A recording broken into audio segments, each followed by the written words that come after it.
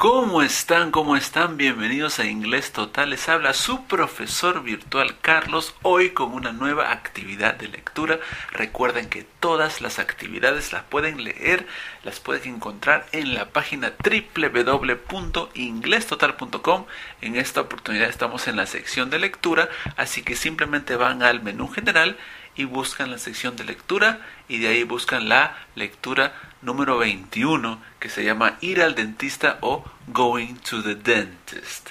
Ahora, esta lectura está dirigida a personas que tienen un nivel básico, pero eso no quiere decir que personas con niveles superiores como el intermedio o preintermedio puedan escuchar y leer esta lección, porque siempre una actividad de lectura nos da la posibilidad de ¿qué?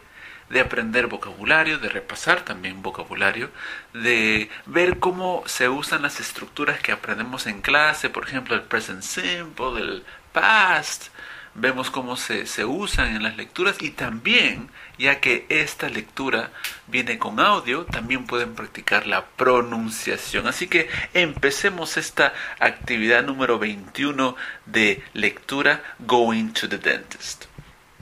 ¿A quién le gusta ir al dentista? Casi a nadie, ¿verdad? Está el sonido del taladro, el dolor que uno siente, estar incómodo, echado ahí con la boca abierta, pues resulta incómodo, pero lo tenemos que hacer. Y también cuando estamos en otro país donde se habla inglés, es muy bueno saber las palabras, el vocabulario que utilizamos. Es por eso que antes de la lectura vamos a repasar un poco vocabulario importante cuando vamos al dentista. Recuerden que estamos siguiendo la clase escrita en Inglés Total. Esta es la lectura número 21. Vemos que la primera palabra es toothache. Toothache, que significa dolor de muela o un dolor de diente. ¿Okay? Y una frase típica puede ser I have a toothache. Oh, I have a terrible toothache. ¿Okay? Es muy común. También se puede decir, por ejemplo, para otra parte del cuerpo. Stomach ache, dolor de barriga. Ear ache, dolor de oído, etc. Pero en este caso, toothache. Y solo para resaltar que la pronunciación es toothache, no tooth-h. Ya que hay una CH, pero muchas veces la CH hace un sonido K, como de K. Second word, segunda palabra, drugstore. Drugstore, que si lo traducimos literalmente, una tienda de drogas. Bueno, esa es una farmacia, ¿verdad? Una tienda de drogas, pero se dice drugstore. Pain, el sonido de zzz produce mucho pain, es dolor, pain. Checkup, checkup significa chequeo médico. I need to do a checkup next week. Sería una frase. O, how often do you do a checkup? Or do you have a checkup?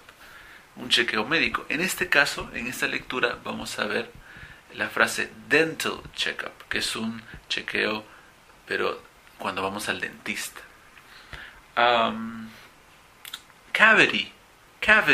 Ahora, recuerden que en Inglés Total practicamos la pronunciación americana y muchas veces la T suena como una D. Cavity. Por supuesto también se podría decir cavity, que es más británico. Cavity, que significa una carie. Cuando te sale una carie, I have a cavity. How many cavities do you have? Drill, que es perforar o taladrar, es they are drilling. The dentist is drilling. Está taladrando algo que a nadie le gusta. Drill. Pull out es cuando te remueven un diente. I'm sorry, but we need to pull out your molar. Tenemos que remover o sacarte una molar. ¿Ok? Pull out. Fill.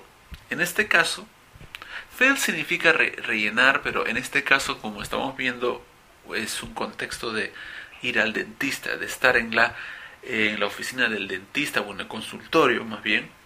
Fill es hacer el empaste. ¿Ok? Fill. Y filling es el empaste en sí.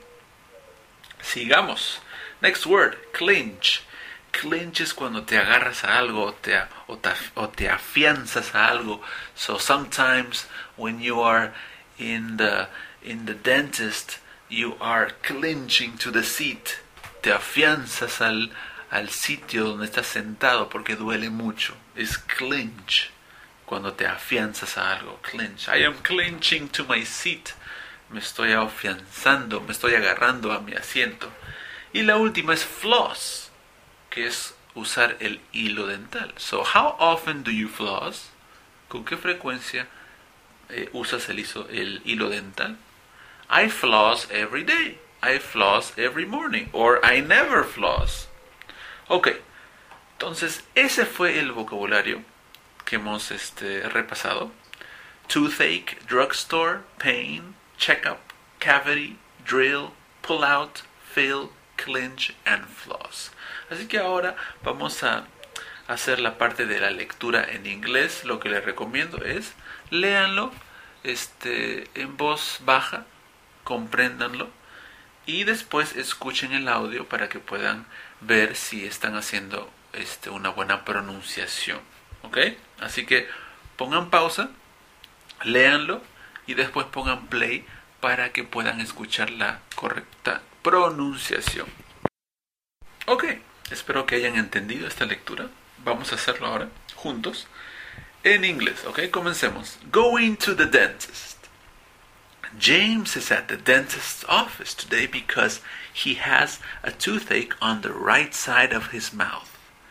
He bought some medicine at the drugstore, but the pain didn't stop. His last dental checkup was 6 years ago. James is afraid of dentists. An X-ray technician took X-rays of his teeth. He has 3 cavities. The dentist is drilling 2 of the cavities, but he will have to pull out the tooth that has the 3rd cavity. That cavity is so large that it can't be filled. That is also the tooth that is causing the pain. Every time the dentist starts the drill, James clinches with fear. The dentist told him to relax, but he can't. What can he do? How can he relax? Muy bien. ¿Qué tal? ¿Cómo hicimos en la pronunciación? Espero que también hayan entendido. Vamos a ver, dice James is at the dentist's office today. Está en la oficina del dentista. Because he has a toothache, porque tiene un dolor de muela. On the right side of his mouth, en la parte derecha. Right side es el lado o parte derecha de la boca. Mouth, pronunciación mouth. He bought some medicine at the drugstore. He bought es el pasado de buy, que significa comprar. Entonces él compró medicina at the drugstore. But the pain didn't stop. El dolor no paró. His last dental checkup was 6 years ago. El último chequeo dental fue hace 6 años. Ese ago es hace. Y siempre va al final en inglés. James is afraid of dentists. Es una frase muy común, afraid of. Por ejemplo, si es que le tienen miedo a las arañas, I'm afraid of spiders. Si le tienen miedo a las cucarachas, I'm afraid of roaches. Ok, en el segundo párrafo, an X-ray technician took X-rays of his teeth. X-ray, rayos X. He has 3 cavities. Uy, James tiene 3 caries. And the dentist is drilling 2. So, el dentista que perfora 2 de las 3 caries. But he will have to pull out the 3rd. El dentista va a tener que remover the tooth that has the 3rd cavity. El diente, tooth, es el singular de teeth. Tooth es uno solo. El diente que tiene la 3ª carie. The cavity is so large that it can't be filled. Uy, la carie es tan grande, que no se puede. ¿Qué cosa es fill?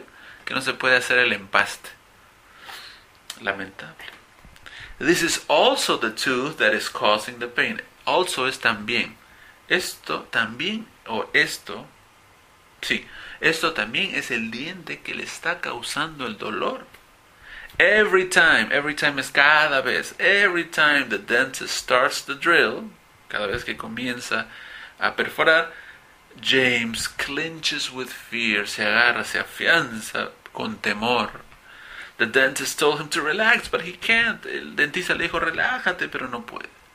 What can he do? ¿Qué puede hacer? How can he relax? ¿Cómo puede relajarse? Ok, so, true or false, muy simple. Hay unas preguntas para poner verdadero o falso. Es, James is afraid of dentists? True or false? True. A large cavity on the right side of his mouth is causing a toothache? True. The x-ray shows that James has 3 cavities? True. The medicine James bought at the drugstore stopped the pain? False. Okay, en el primer párrafo dice, but the pain didn't stop. El dolor no paró. James feels stress when he hears the sound of the drill? Por supuesto que sí. Yes, he feels stress. Okay? Así que esa fue la lectura. Recuerden esto, que no es necesario hacer una clase de gramática para mejorar inglés. Cada actividad que ustedes hagan pueden hacerlo para que ustedes puedan comunicarse mejor, ya sea de lectura, ya sea de vocabulario, ya sea de pronunciación. Así que no se encasillen en pensar que para aprender inglés tienen que practicar gramática. No, han visto que hemos practicado una actividad de lectura y hemos repasado un poco de gramática, un poco de vocabulario y de pronunciación. Así que siempre tengan eso en mente. Siempre no piensen que una actividad de lectura es solamente de lectura. Pueden practicar diferentes cosas. Además que hemos tenido una conversación acerca de ir al dentista. Es muy importante, ¿ok? So, muy atentos a las clases. Muchas gracias por el apoyo que están brindando a la página. Síganos en Facebook. Nuestro nombre es Inglés Total. También en Twitter nuestro nombre es Inglés Total. Y gracias por el apoyo. No olviden de mandar sus comentarios. Si quieren participar con un audio, manden un audio. O si quieren mandar un correo, pues lo pueden hacer a contacto@inglestotal.com. Y no se olviden de siempre visitar nuestra página para actualizaciones. So, thank you very much. Esta fue la lección o la actividad de lectura número 21, ir al dentista. Thank you very much.